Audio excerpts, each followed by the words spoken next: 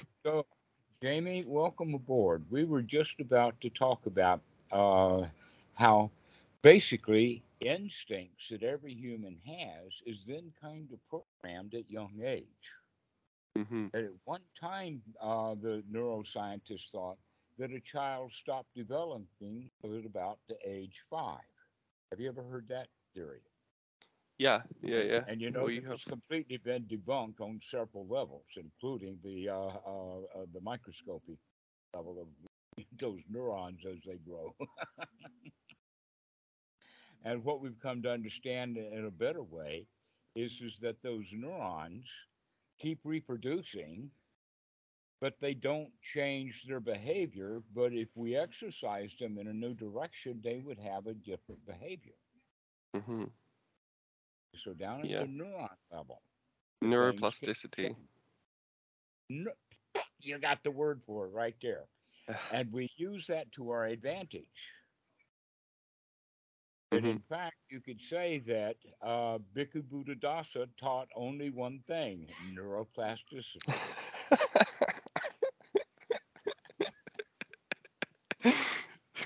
because he talked about it in the sense of change, which is actually built into the teaching of the Buddha, because the Buddha only taught one thing: dukkha, dukkha nirodha. And right there is that neuroplasticity come out of your dukkha into dukkha nirodha.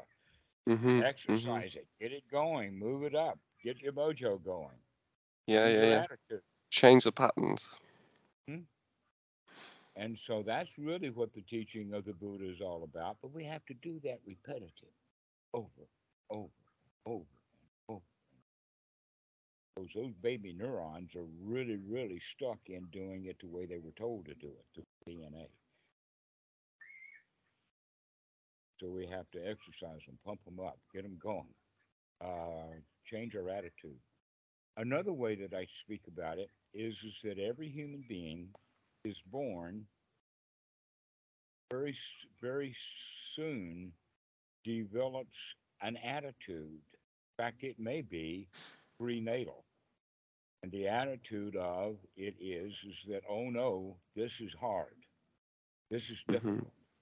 We start out all as victims. We can't feed ourselves, can't change our diapers, we can't walk, we don't know the language, all of that stuff. We already start out as a victim.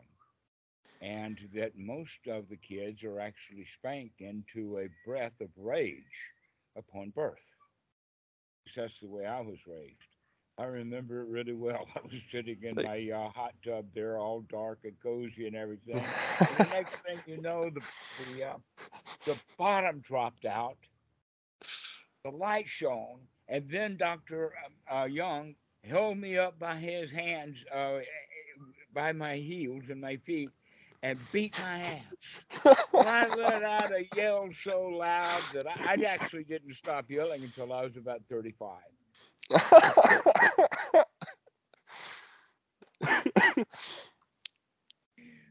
And there's something familiar about that story to everybody. they used to actually Because spank the babies. Is this a thing? Give them a whack. Wow. so, um, that actually fits in with another story about karma, which we'll talk about later if I can remember because it's the same punchline. That is that you're going to be, after you're dead, your karma is so strong that it's going to dig you up out of the ground 300 years from now just to beat your ass. Guess what? The next thing happens, you let out a yell so loud that you don't stop until you're 35.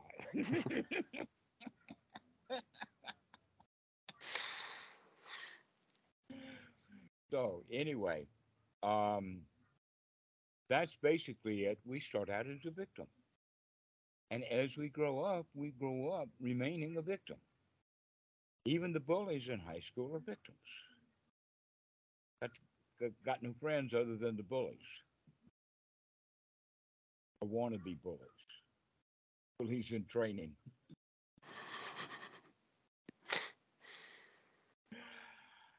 And so they all join the police when they get old enough.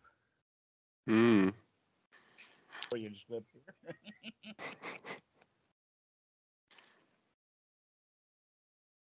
So, um, we all then remain victims the rest of our lives, doing what we were told to do, following some set of rules, like you don't work, you don't eat,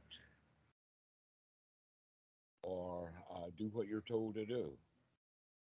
Along to get along. You got to go buy what you're told to buy. They'll advertise it until you believe it, and then you'll buy it. Mm. Just kind of conforming to society's rituals and rites. Right? And guess what? We're prone to do that instinctively. This is an instinct, the social instinct. Yeah, yeah, yeah. And We would be. We would be. uh-huh, naturally programmed through our DNA and our instinct to be social and to get along even when we're unhappy. Yeah. To pretend you understand, to pretend that, like this And is what you want originally, to do as well. uh, and where that instinct came from back in nature is in the herd. That the further closer into the middle of the herd you are, the safer you are. But the safer you are, the less control you have. The herd's now running this way and that way. And in fact, the ones who are controlling the herd are the scoundrels, the outsiders, and the herd of, let us say, elk or buffalo or bison. I mean, there's all kinds of animals that are chased. And so the outsiders of the herd are in the most danger. Mm. But the way that they run, the lions run, and therefore the herd has to react to that. So the ones who are on the outside are the ones who control where the herd is going. They don't know that they're in control because they're too scared to figure that out. Yeah. Because they're just trying to get away from the lion. Yeah, yeah, And yeah. so when we begin to understand that we live our lives, I mean, coming out of the jungle with that herd mentality and that outsider mentality that we are built into our DNA because of so many centuries of that happening over and over. So even a baby monkey will get thrown out of its nest if it won't shut its mouth at night because the big monkeys would figure out we'd better off give one away than let this kid uh, no, tell the panthers where we are. So it's better if he cries and screams on the ground while we're safe up here in the tree. Hmm. Okay, so then that's what causes our society to be the way that it is. And look at we have things naturally as house rules. Like the teenage daughter's all made up in the middle of the week and about to go out, and Daddy says, "You can't go out tonight. Tonight's a school now." And she said, "Daddy, I gotta go." And she says, "No, you can't." And so she says, "Well, I'm going to go anyway." And he says, "These are my rules here. I have to do what you." She storms back to her room, out the window.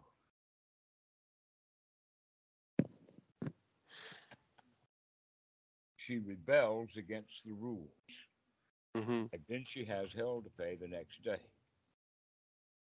Even if it's the guilt, even though she didn't get caught, she still feels bad. Mm. Okay, and so Yeah. this is the whole quality of the rebel is the one who is rebelling against the rules. In our case, as adults, we're the ones who made our own rules that we're rebelling against. Yeah, yeah. I've got to do this work. I've got to do those chores, but I don't want to do them right now. I'm gonna sit here and I'm gonna watch this video and I'm gonna feel really bad about it. Uh huh. Exactly so. That's a really excellent example right there. You're beginning to catch on that this is in fact why we're often called either the monkey mind, or a better way of saying it is that we're a crowd inside having an argument. Mm-hmm. And all we have to do is figure out that we're having that argument and put a stop to it. Otherwise, dialogue's great. Let's be friends instead. But when the friendship turns into a slap, that's when we got to wake up to recognize no, we got to keep these two kids, the parent and the child, in harmony. Now, Eric Berne talked about this in the sense of the distinction between the critical parent and the nurturing parent. And he taught to nurture, that the psychotherapist is supposed to teach nurturing by nurturing their clients, which is completely different than the Fritz Perls who know him. The Sorry? empty chair. This is, that nurturing is different than the Fritz Perls approach. Have you ever heard of? No. He's one of those old psychologists from the 70s that did have some kind of connection to Freud, not sure what. And he was the one that had the hallmark was the empty chair for his client, and he would have two chairs, and the third chair would be empty, Oh, and then yeah. place your face on it. Mm-hmm. And he saw everything as top dog, underdog, top dog, underdog. And so the whole society was built that way. And in fact, in psychotherapy, it wound up people using that third chair to tell mama off or to take a pillow and beat it. That what gave rise to encounter groups and encounter therapy. And there was a whole industry about batons and boxing gloves and big helmets and all of that stuff for psychotherapy. And what was happening was is that the guys would get angry and let it out at the psychotherapy, and go home and for the first time beat his wife. So he figured out that letting it go, letting it out, was not exactly the right way to do it, and that whole industry died out now. Mm. And Eric Berne actually had the quality of "I'm okay, you're okay," or the OK Corral. That was a bestseller back in the 70s. The OK Corral. Isn't that Uh-huh. like an old TV show or something? Absolutely. And the fact is that a corral is only one box, where the Eric Burns OK is four boxes together, kind of like a window with a pane in it, or two panes, top and bottom. And there's many different ways of looking at that. And in this case, I'm okay, you're okay. Or I'm okay and you're not okay. I'm There's a lot okay and of you're not people out okay. there who's not okay. Uh huh. And the other side of it is, oh, I'm not okay and you're not okay. Let's fight. Or I'm not okay and you're okay, which means that if you feel Give me okay and some I'm of not that. okay, then you fit in really well together as doctor and client, doctor and patient. Hmm. I'm not okay, you're okay, and the other guy has, yeah, I am okay, and you're a piece of shit, and I'm going to make some money with you.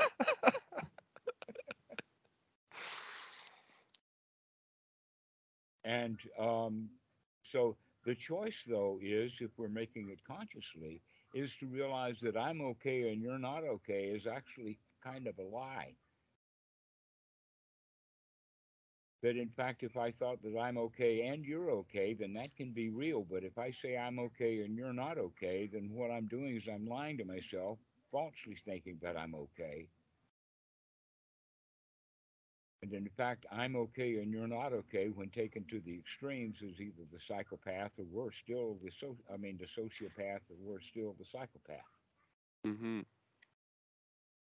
which they Yeah. know now actually rewires the brain physiology. In fact, there's a big fight over whether a psychopath is born, a Uh, sociopath is made, or nurture nature issue, because the psychopath actually does have changes in that middle area in there, so that he doesn't learn any empathy or anything like that.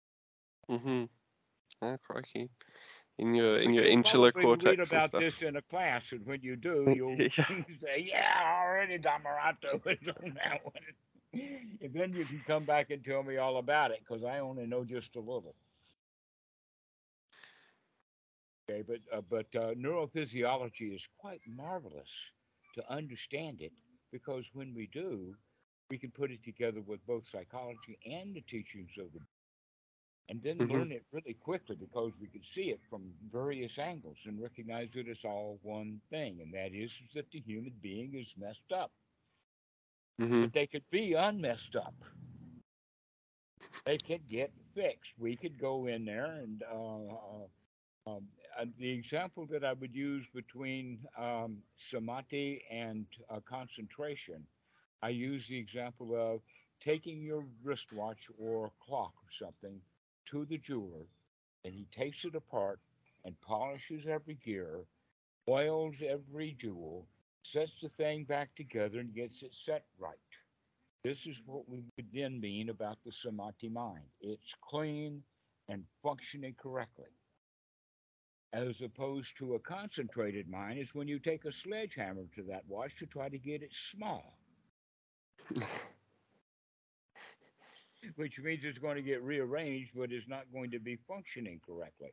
Mhm. Okay? Mhm. And here we are, whole lives are trying to fix our clock by bashing it. And the other thing with the watch is that it has that rhythm. It has a tick. It You know. has that tick, it has the rhythm. Exactly. So That's the samsara. It's over and over and over again. And in fact, there's many kinds. Some of them are quite slow, and some of them are very, very slow, and some of them are quite quick, and many of them function at the alpha wave level, which is about a tenth of a second. yeah, yeah, yeah. Okay, and that tenth of a second then is what we would call in Buddhism a mind moment. And Mhm. your reaction time then can be measured in the sense they've got measurement systems like they can turn the screen red. You get your finger on the mouse, and then they'll turn it green. How soon after the screen turns from red to green is called your reaction time. And you could measure that over a period of time and get an average of what your reaction times are. Yeah, yeah. And then they rate it like this: 350 milliseconds, ordinary people. Under 200, or no, let's go 350. Then down to 175 is people who are pretty sharp. Down to 200 is black belt karate. That's their style or what they're using. And then 180 is what they would register for an Olympic champion. Is the example that they. Okay, so Mhm. many different people can do various things. I would say that race car drivers, especially Formula One racers, or when you're on a motorcycle going around like that, you got to really be sharp. You're going to be dead. Yeah, yeah. Well, I mean, I think that I've read an interesting book called Conscious. What was it? Consciousness in the Brain by a neuroscientist called Stanislas Dehaene, and he's talking all about how consciousness takes time. Like one of the thing is you get information coming up through your sensory pathways, right? And it reaches the frontal cortex and all of this part of the brain, and then there's a conscious ignition, and this takes about 300 milliseconds or so, typically, to have a conscious moment from something in your environment. Well, Takes that's about that because amount of he's time. measuring ordinary people. Yeah, but if you're That can training, be right? trained. If you're training to be like a Formula One driver, you're gonna make these decisions on a more pre-conscious level eventually because you've driven around this track so many times, you've been overtaken and such. That's the problem. Every Formula race has a different track. Hmm. And the whole idea about it is that you've got to walk around that track to know every nut, bolt, grease position, loose asphalt, and all of that kind of stuff, so that you can judge what's going to happen to that racetrack when you beat the hell out of it with tires. Sometimes with the okay, so that's one of the things that, and so you really have to be sharp and in the moment, which Hmm. is how we all should be driving our own cars. That in fact, on those Formula One racers, if you're not watching what's going on, you're dead. Okay, little say it like this: you're there driving down the tooling down at about 200 clicks, maybe more, and the little old lady walks right out in front of you. If you have the rule, little old lady shouldn't be on the racetrack, you just killed her.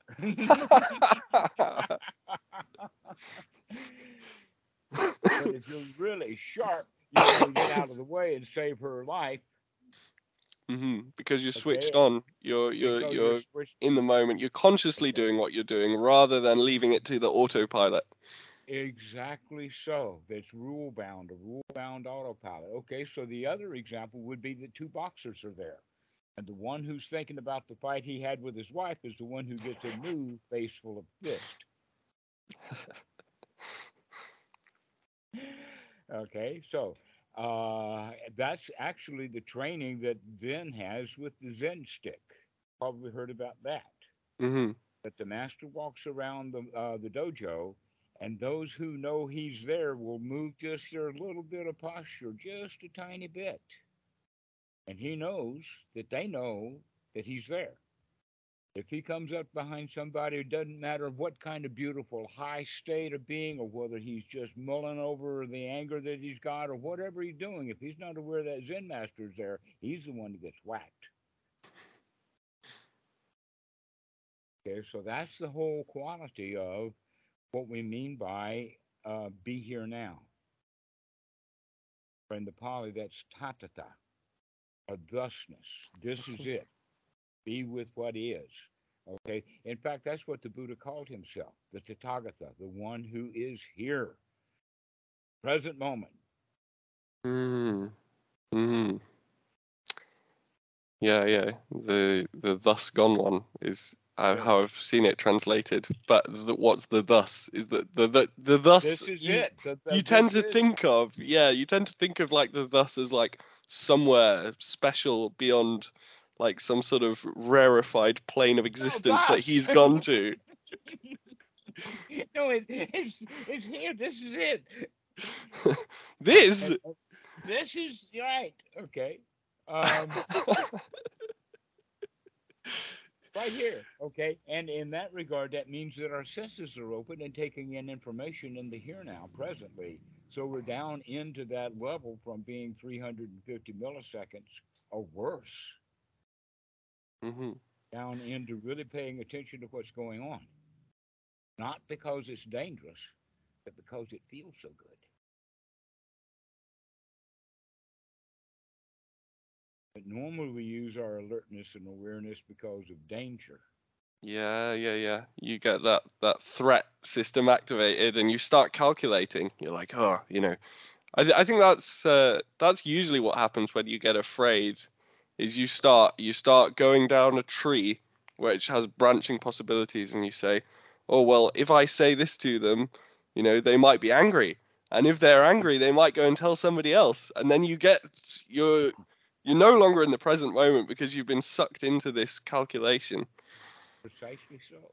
And so becoming aware that we get sucked in often, go up a whole lot of trees, we don't need to because we're already safe. Most of the reason why we feel unsafe is because the argument or the danger or the terror is inside one's mind between the parent and the child. The parent's ordering the child around and the child gets freaked out. Either and generally I would say that that happens quite a lot when the child gets an order that he knows that he cannot and will not do. Mhm. So now we're in danger of being punished by our own mind. Mhm.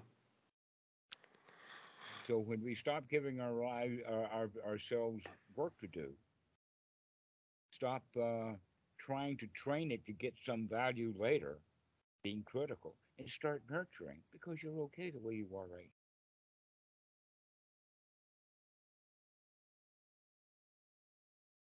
Start having all of those unwholesome thoughts and start having some wholesome, nourishing thoughts. Everything's okay right now. Everything's get a load of that. The air is sweet.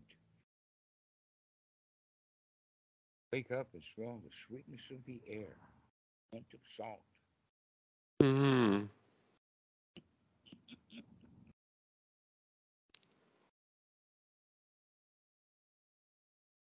So this is what Anapanasati is about: is really get in touch with the breathing by learning to control.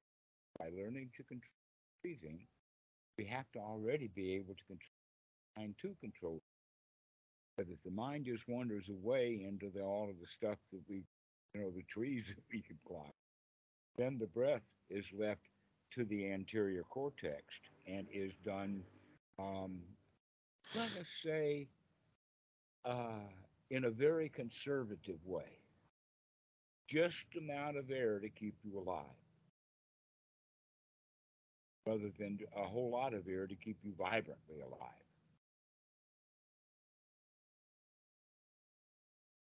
So we take long, deep breaths intentionally, and by doing it intentionally, that means that we remember to do it, and that's a training in sati. Every in breath that we know is a long, deep in breath is a moment of sati.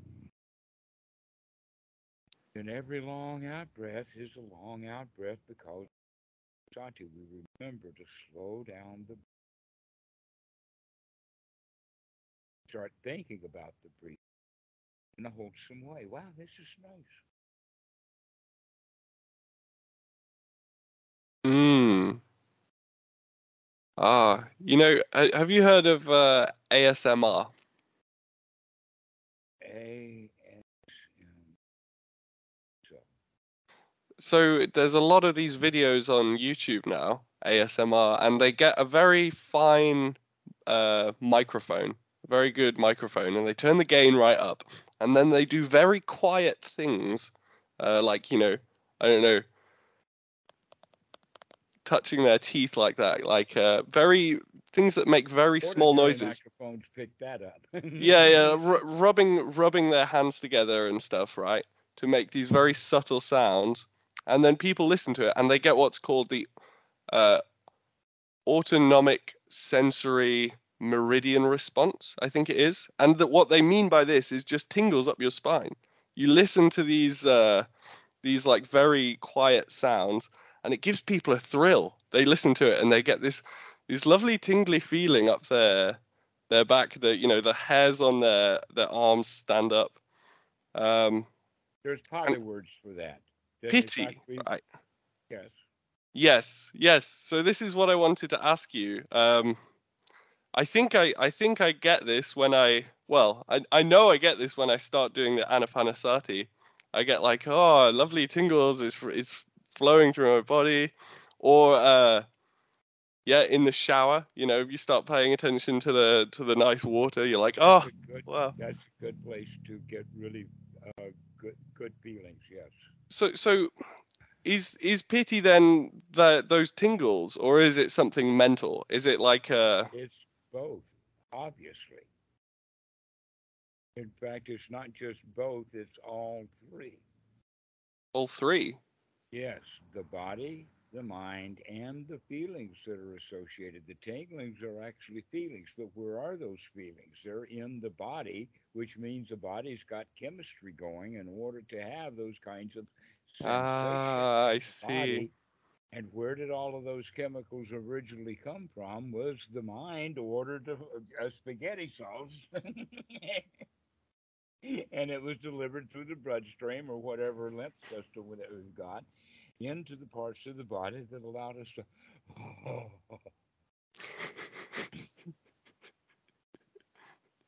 It feels that good.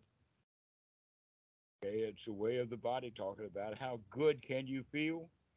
Okay? Let me give you many examples about that, but I'll use a couple. Okay. The football star of the nation is in the biggest game of the year. It may be for the Rose Bowl, or and there he is running down the field with the ball, and he makes a touchdown. What's the first thing he does after he gets over the goal? He's still holding the ball. What does he do with it? Just gave it away. What does he do with his hands? What happens the first thing he has after he makes that touchdown? Yeah. Okay, is that not physical? Does Yes. he not have those kind of sensations of joy and success and winning that throw his hands in the air? That's why Mm-hmm. it's so obvious. We've been doing that for hundreds of centuries. That's what Mm. monkeys do when they win. They throw their arms in the air. Yeah, yeah, or a dog wags its tail. Uh The dog huh. is like woo hoo Exactly. hoo, starts spinning around Exactly in a so, circle. son. Exactly so. So it's all mental, feeling, and body all wrapped up in a chemical package. Mm-hmm. And it's our job to begin to look at that stuff happening. Start watching, start paying attention what the mind is doing, body is doing, our feeling. And in fact, by watching closely, we actually cannot help but start to control it. Knowing it Mm. and controlling it in a way are very deeply related. If you don't know anything about anything, you can't do anything about it. When you know it, Tension. Mm. now that knowledge is power. Okay. So once we start noticing the body and start changing the breathing and start watching the body, one of the things that happen is we begin to see where the tensions are, where our discomforts are in the body. If there's any agitation or worry, it's going to be stored in the body. But in a way, you could also say that's adrenaline or cortisol. Both come out of the adrenaline gland. Mhm. Adrenaline gland does what it does with, let us say, the junks and the poison that it gets from just next door, kidneys and the liver. And it gets orders to do that stuff and pump all of that crap back into the bloodstream after it's just been filtered. And that information is coming from the pineal and the pituitary glands that generally come originally from the amygdala, which, if you know about the human skull, you can recognize that the amygdala is actually located in the brain, the closest place that the brain has to the back of the throat. Where the throat goes back and then curves down, that curve place is just curving so that the amygdala will sit right on top of it. Mm. So, one of the ways of calming ourselves is by breathing slowly and breathing strongly enough that it creates that rhythm so that the whole amygdala system gets the feeling of everything's okay, peaceful and quiet, in and out. Isn't this nice? As opposed to getting all agitated because of short, jerky breaths that happen subconsciously. So all of the body, the brain, and all of this chemistry kind of works together, but it does so in normal situations to our disadvantage. But when we know all about it, we can turn it to our advantage.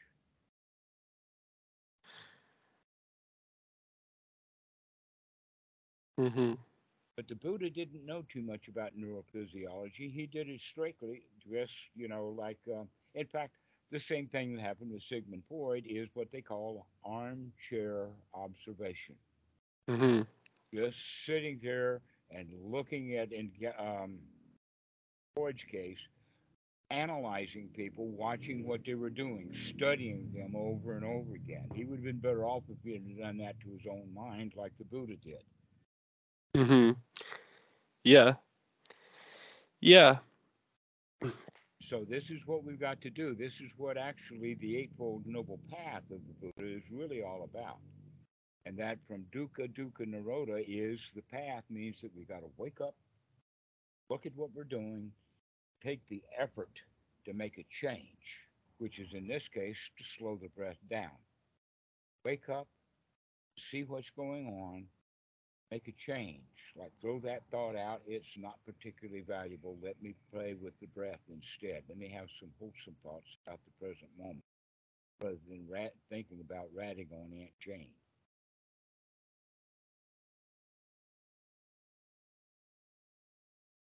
You'd be surprised how many human thoughts are based upon revenge. The I'll show him, Yeah. which also has the quality of I can go do what I want to do and get away with it. In fact, you could say that that is so common in humans that I can get away with it, that the whole quality of religion and authoritarianism and everything like that is the other side of the coin. Oh, no, you can't. Going to get uncles and aunts and teachers to make sure that you understand you're not going to get away with it. And then we're going to hire cops and maybe the military, and we're going to make sure that you don't get away with it. And if that's not enough, we're going to get both a priest and a preacher. We're going to make darn sure that you're never going to get away with it.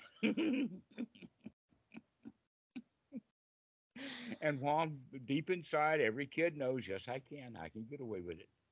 Yeah, yeah. Well, this is a mentality, I guess, of if you think you're going to go to hell for what you're doing, but you're still doing it because you're like, well, you know.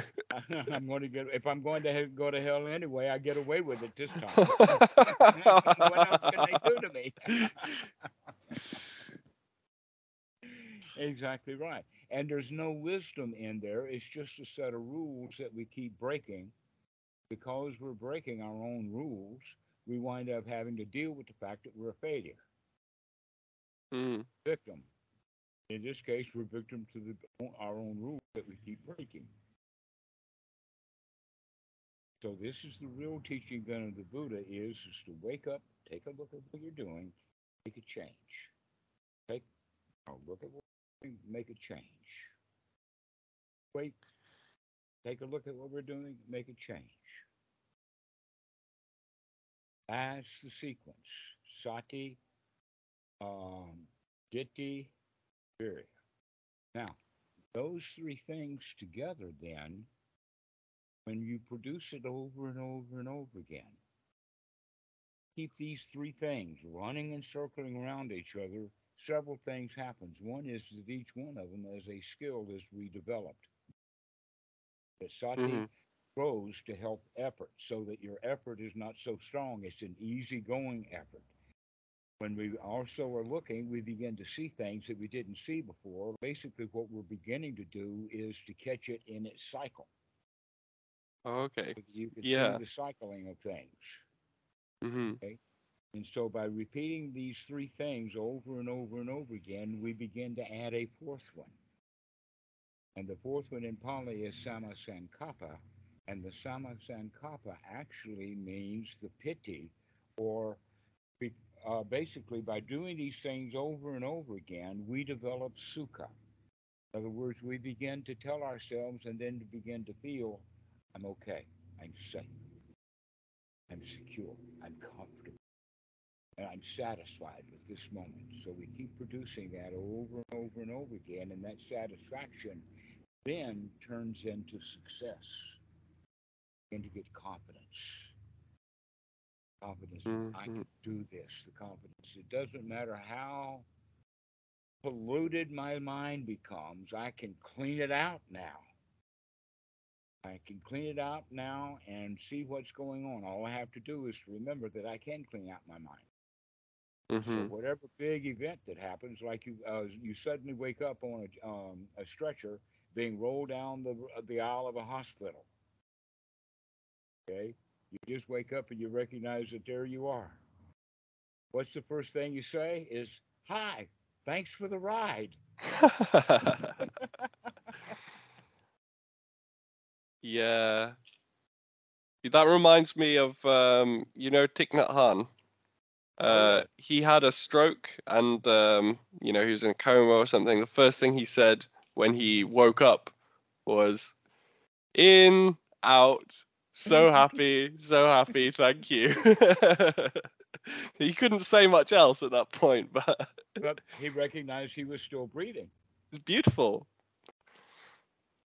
Okay. So, in a way, you could say that every time that we daydream, every time that we go to sleep, is another way of dying to this present moment. And we're buried in the past. What we have to do is remember that no, we're not. We're awake. Looky, I'm awake. I can breathe. Ha ha. I'm still alive. In, out. That's all I need. Thank you very much. I'm good. Mm. Yeah, so it's interesting what you said just a minute ago about your when your mindfulness gets strong, when your sati gets strong, you're remembering faster, so the effort is less. The Right. effort to clean the mind out is like more of a subtle thing. It's like I can see that might I be a got that one. problem. Yeah. I'll come back and I'll be like, oh, actually things are fine right now.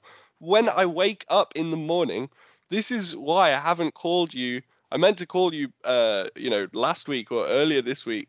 But when I wake up in the mornings, I'm really like, ah, I've got to get up out of bed. Oh no, it feels like there's so much inertia built up when I wake up that I'm in Everybody a does really that. bad That's, mood. in fact, the best time of the day to practice Anapanasati is while you're still in bed before you get up. First thing we do is we remember, I'm alive. I've made it through the night. Wow. What a joy. I'm still alive. Bet this day's going to be a good day. And I take another deep breath and I say, I don't have to get up right now. I can just lay here and feel good for a little while. No place to go and nothing to do. And I feel so good just laying here in bed. Pretty Hmm. soon I'll figure out a reason to actually get up and want to get up instead of feeling like I got to get up. Because guess what? You don't have to get up. Okay. Here's the thing then. Here's the thing. There's an edge, which is that if typically, right, what always happened to me as I was, young person, I would wake up in bed and I'd be like, oh, this is so nice. I'll let you try to get my um, daughter to shut the dog up. In fact, the reason why she's so upset is because the monkeys are here. oh, really? Yeah, we have professional monkeys. Professional monkeys. Professional monkeys. What do? They climb the coconut trees and dislodge the coconuts. Oh, wow. Oh, nice. That's handy. They even have two monkey universities here in South Thailand. Specialized skills. They're actually not monkeys. What they are is a species of baboon. Oh. Big, shiny butts and great big eyebrows and long, big jaws and teeth about as long as your finger. Oh. They're, they're baboons. But in Thai language, the word for baboon and ling are just, it's the same word. In fact, for most people, my monkey is a monkey. Yeah. But that very, very short tail that they have is a cancel tail. Oh, okay. Kind of Um. Right. So where was I? Yeah. When I would used to wake up, I used to wake up in the morning, and I would be like, oh, this is so nice. I'm so comfortable. That was a really nice dream I was just having. What was that dream? And then I just fall back asleep. And then, I'd wake up, I'd be late for school, I'd be late for my lecture or whatever in university. Well, in And this so, case, we're not going to go back to sleep. We're actually going to start waking up and continue to wake up until you're literally floating out of bed to sleep. okay. Yeah, I mean, Don't so go this is back into the also a dreams. thing. Come here and be now. Be here now. This blanket, this breath, this movement. Oh, that feels so nice. Oh yeah. And then come, oh yeah, this is good. Keep into that, how good it feels, rather than going back into the dream state. Okay. I could And try that. then we can learn to do that all day long, rather than going back into that dream state, which has to do with past, future, revenge, Hmm. fights to pick, and win, lose.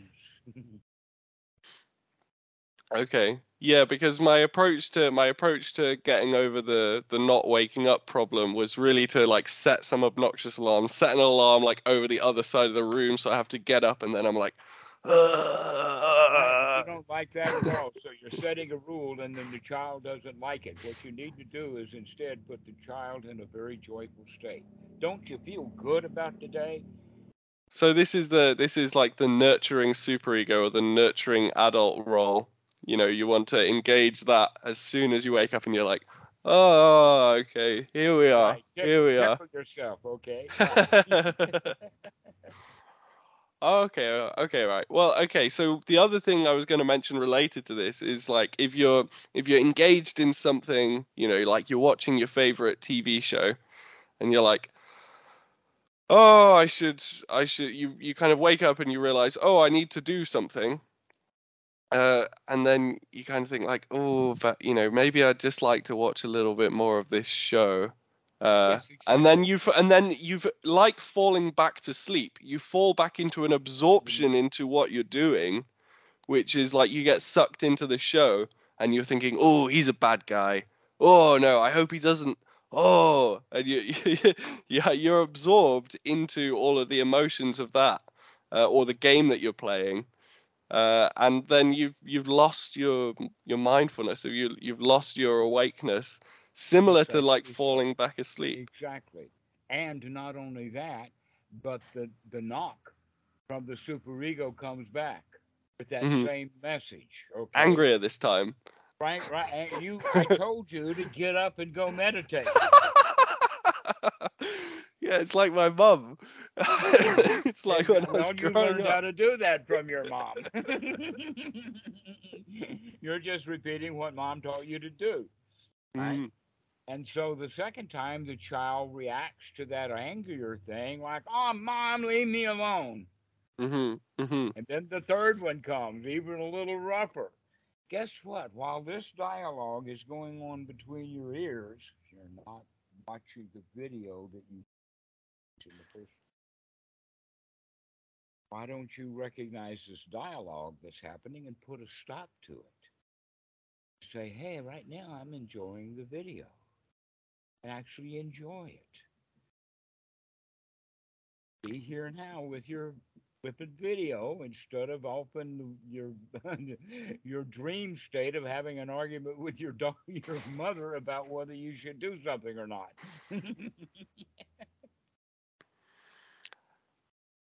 I That's a guess really good one.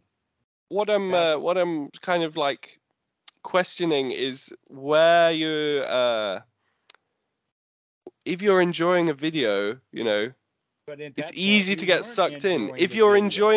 If you're enjoying your dream before you woke up, if it was like, you're on an island, it's just beautiful, there's nothing to do there, but you're just wandering around looking at all this crazy architecture, Okay. then well, there's what's wrong with that? That seems Yes, perfectly wholesome and exactly. enjoyable, But but you you were will told be not to asleep do it when again. you were a child, and you still have a rule. So my question right now, honestly, what would go wrong? Why don't you just set the alarm so it goes off earlier, so that you give yourself a couple of hours to do that again? Why is it a no-no? It's because you were told that it was a no-no, and now you're repeating a rule, It's making because yourself miserable with it.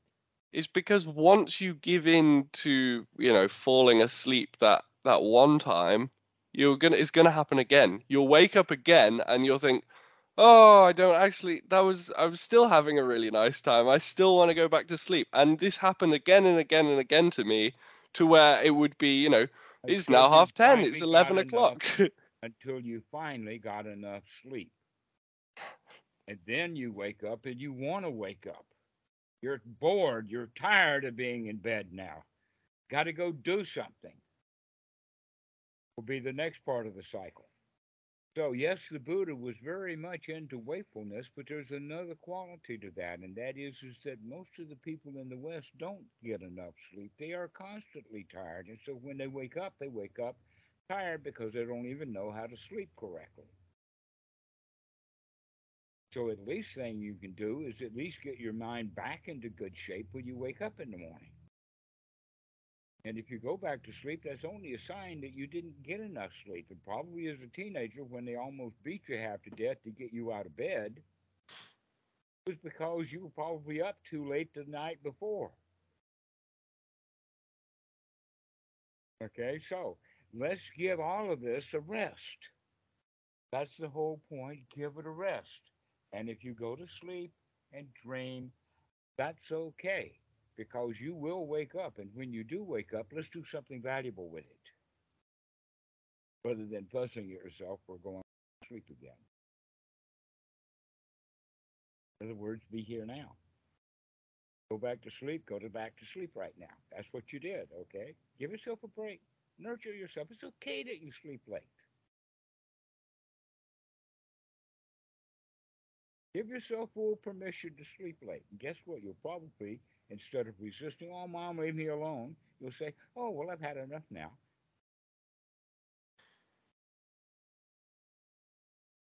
When you recognize you can stay in bed as long as you want to, back to sleep if you want. Take the day off if you want. Probably already booked.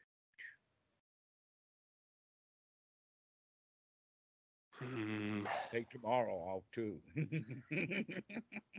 The thing is, right, is easy. It's very easy for me to be lazy and to seclude myself in, I know, like and my dad pleasant gave pleasant me hell dreams and for it. stuff. I don't know who. That's really the most amazing thing about the teaching of the Buddha is that if we understand it correctly, and almost every kid does, but we don't. We're trained in our society to do what we're told to do rather than to enjoy our life. And I'm giving you permission right here, right now. If you want to go back to sleep in the morning, go back to sleep and enjoy yourself and stop hassling yourself. See what happens then because you probably won't sleep that much. In fact, you probably lay in bed with the argument about should you get up or not, and then you're grumpy when you're getting up. You've had an argument with whether you should get up or I want to lay here. Yeah. Okay, so why don't you have the little conversation about, wow, how nice it is to take another 5 minutes. I can just breathe so deep, it feels so good. But I can get up now. I'm ready to go. Mhm. I have a reason to get up and go. Mhm. Yeah, it's really funny, when I first left home and I went to university. I brought that dialogue between me and my mum as a teenager, as a kid. I took it with me. I kept doing it. We all do. It's built into our genes to do that because we're all terrified of getting thrown out of the nest.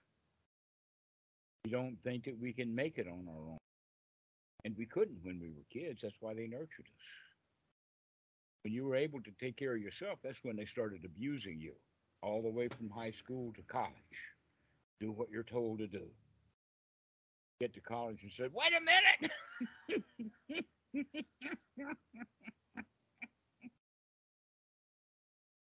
And that's why so many students do poorly in college, at least their first year or so, is because they're too busy rebelling from their parents to be in college. Maybe they should take a year off and go, do something really stupid like join the Navy.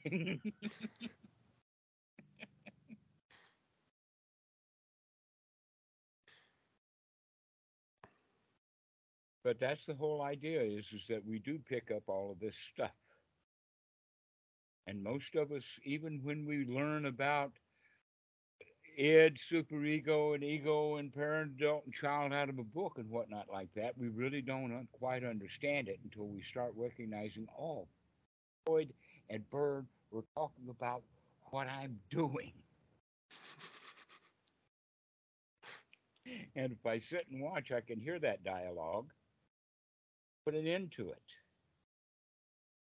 And a lot of the time, the dialogue is not all verbal, but in fact, part of it is nonverbal. You could say that the discursive thought or our conceptual ideas, language, is how we learned all the rules. We learned it through language and concepts. But Mhm. as a child, we answer with feelings, hurt feelings, rebellious feelings, don't want to do it feelings. Mhm. Yeah, so you've got the talking of like I need to do this right now, and then you've got the Don't want to do it right, but it's all I'm gonna kick a it's not door or it's not something. verbal. Mm-hmm. And so that's why it's good to watch our feelings, because instead of a grrr, you can say later. And then when angry mom comes in and gives you another order, and because you're wise, you can see that and you say, "Hey, mom, I told you I'd do it later." Right now, I'm going to sit here and take a deep breath and enjoy the hell out of this very moment. We begin to feel better, begin to ignore the rules. This is Okay, your life. Take control of it. You're the I'm lion gonna, here. I wanna ask another question. I remember a sutta that I read, right, which is the Buddha talks about the types of absorption that he praises and the types of absorption that he does not praise, and he says the types of absorption I praise are the four jhanas, in short, you know, and the types of absorption I do not praise are absorption based on desire, aversion, doubt, restlessness, and worry. The five hindrances, right? So Right. you can have absorption based on, oh, I really want that, or oh, that's disgusting, or any of these things. I don't know what is going on. Yeah, yeah, you Okay. got that. Like, so the problem, right? The problem is right Probably with that these. just states it in the sense of the four types of clinging, which I would call and by the way, the word upadana in the Pali that means clinging, a much better word in English for Westerners to understand is to start using the word caring. Caring. Anything you care about, you're going to cling to. And Hmm. so start looking at the way that we use caring. Now, there's two kinds of caring: caring for, like a nurse that cares for a patient, Hmm. or a veterinarian cares for a dog, and then there's caring about. Yeah. So the veterinarian is caring for the dog while the owner of the dog is standing there caring about the dog. Yeah. Yeah. Okay. And in fact, the reason that the veterinarian has got this dog with whatever it's got is because the owner cared enough about the dog to take it to the vet. Hmm. You can probably believe that the dog didn't like it, and if he had anything to say about it, he wouldn't be there.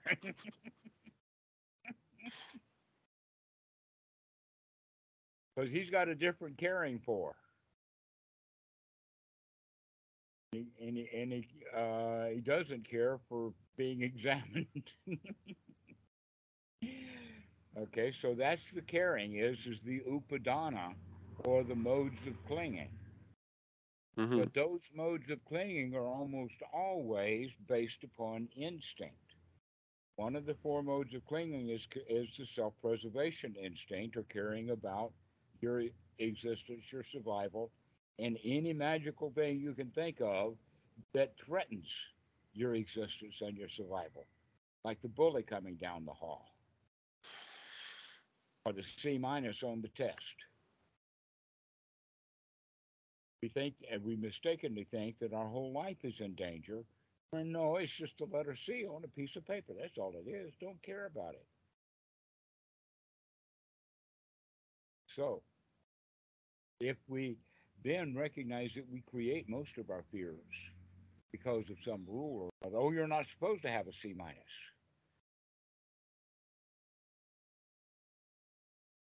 Not supposed to have a C minus, and so therefore we feel threatened, and that's a form of fear that we have, and that self-preservation instinct then conditions us to go into some sort of hell world, some sort of going along to getting along kind of world, some sort of wanting to cheat, like let's change that C to an A. And Hmm. guess what? You can change the C to an A, but it doesn't change the C to an A. uh, and and so we try to get away with it like that. So that's one form of clinging. The second form of clinging is actually One that I've already mentioned, that, like that sea, for instance, is a physical thing. You can imagine the way it got started with humans. And let's use an otter as an example. What does the otter do with the stone that he uses to crack open the shell of the oyster? It throws it away. Okay, what does the man do when he's opening a piece of bone to get the marrow out? And this particular rock is quite sharp and it does a good job. What is he I, going to do with that stone? I guess he puts it in his pocket and keeps it. Does he have a pocket? Maybe not. Okay, so maybe he needs a pocket, and so he gets a pocket to put his stone in, or maybe he can wrap with some twine or something, a stick on it, and make an axe. And now he feels safe and secure. He's got a weapon. Every human being that I know of has that weapon with them. It's called a cell phone. Yeah. It's a little bit more sophisticated than a sharp rock with a stick, but it's the same mentality and it's the same instinct. The instinct for materialism, the instinct of, oh, if I own that, it will make me safe.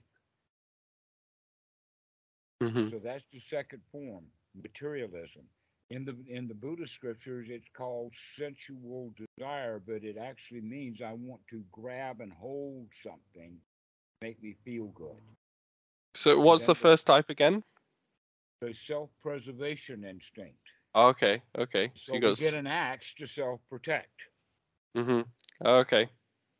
And then the third instinct is the instinct of the herd. I'll not only do I have an axe, but I'll join a mob. I'll join a herd. I need protection.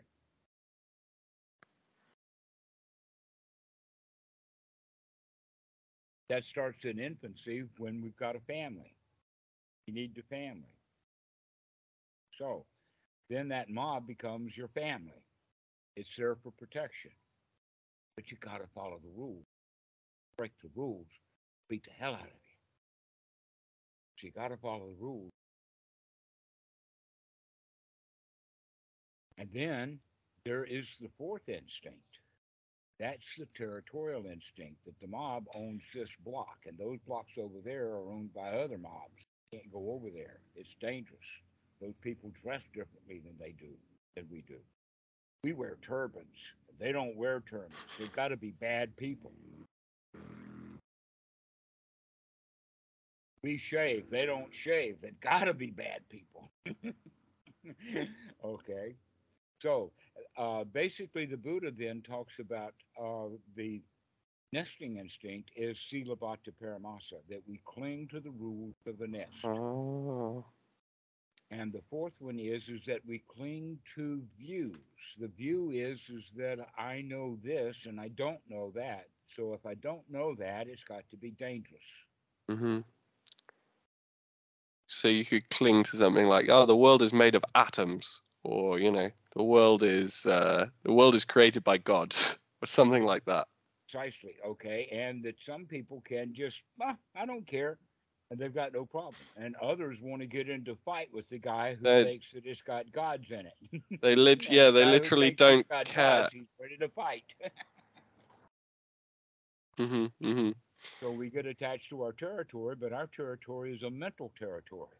So these are the different things you could care about, and where you're caring about them, you're getting sucked in, and you're getting trapped in a way. Exactly. So these are the four modes of clinging giving rise to the four states of being a dumb animal, doing what you were told to do, being the preta, wanting something you can't have, being in hell, being angry and dissatisfied, or the asuras, which are basically heavenly armies that are all dressed for battle, but no battle to go to. Why? Because any battle that they go to is the one they want to go to, and they don't want to go to battle because they're afraid. All the other gods are bigger gods. This is like the Titans in Greek, Yeah, yeah. the heavenly warriors that are all dressed for battle and no place to go. Like sort of like the kid who's on stage at the first play that he's in. He's only got one line, and the one line is "I'm a tree," and he's dressed as a tree. And he walks out on the stage and he sees mommy and daddy and aunts and uncles and all of those people and maybe a bunch of kids laughing at him and forgets his own one line, I am a tree. That's the Ashura right there. We forget. We get lost in our fear. Can't think straight. And so these are the four modes of clinging. All of them are immediately not leading to eventually dukkha. That's dukkha. Being stuck in one of these four modes of clinging and the way that we care about things is why we suffer, or why we are so disapproving, is because we care about the things we don't get. So when we stop caring, intentionally look at the things you care about and stop caring about it. So if the mama in the mind says it's time to get up, care about that. I don't care, mom. I'll get up when I damn well please. And guess what? Now that I'm so pleased by telling you off, I'm ready to get up now.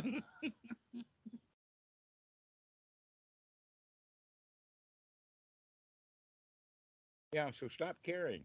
Stop caring about the Sila Bhatta Paramasa. Stop caring about the rules. Start enjoying your life. But you have to catch it. That's the whole point. Because this happens a lot. Do you have the sati to wake up and catch it? The answer is generally not. Let's practice, intentionally practice. Mm-hmm.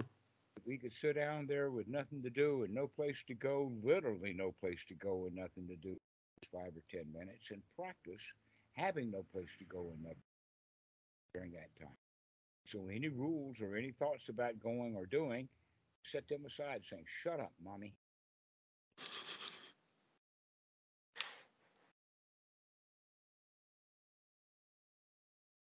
And so this is actually a fairly interesting introduction to Anapanasati, teaching of the Buddha,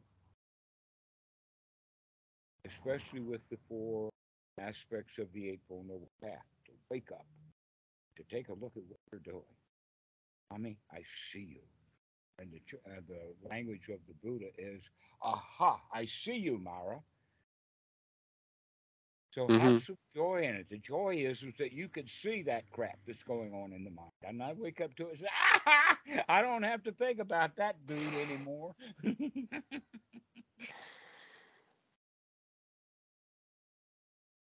I don't Yeah, have to take my revenge on him. Let him go. I think that's what's missing when I try to do this. A lot of the time in the day I can do this, right? But when it's in the morning and I'm in bed and there's all these like feelings knocking around and I look at them and the first thing I feel is like, oh fucking hell, there's so much like Well, look at that there's so fucking much hell. There's so resistance. much. And say, right now, there's not so much. Yeah, Let us say so that right now we don't have to fuck with hell.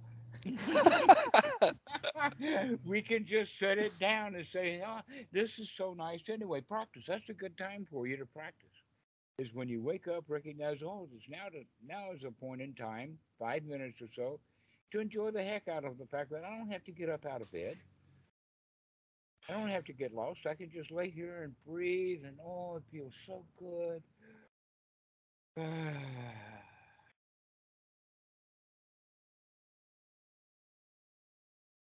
so yeah, Then you'll so think, there's a oh, the cell phone. I got to go check on what NBC is doing, and then you can say, never mind, never mind. I'm just going to enjoy. I don't need the cell phone right now.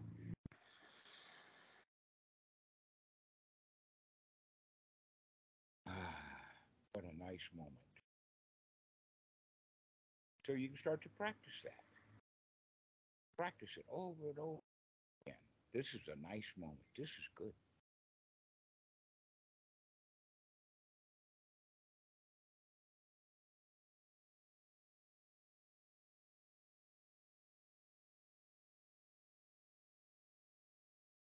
So, Jamie, let's finish now. Go enjoy yourself for a while. Then call me in a couple of days. All right? okay. So just sit here and just, oh, this feels so. When you do that several times, you'll fall right into first jhana. There's nothing to it Mhm. until you want it. got a concept. Oh, I gotta have First John. Sorry, you must read it on. You got to get really satisfied, and when you get really satisfied, this is good. Oh, this is so. This must be John. This is so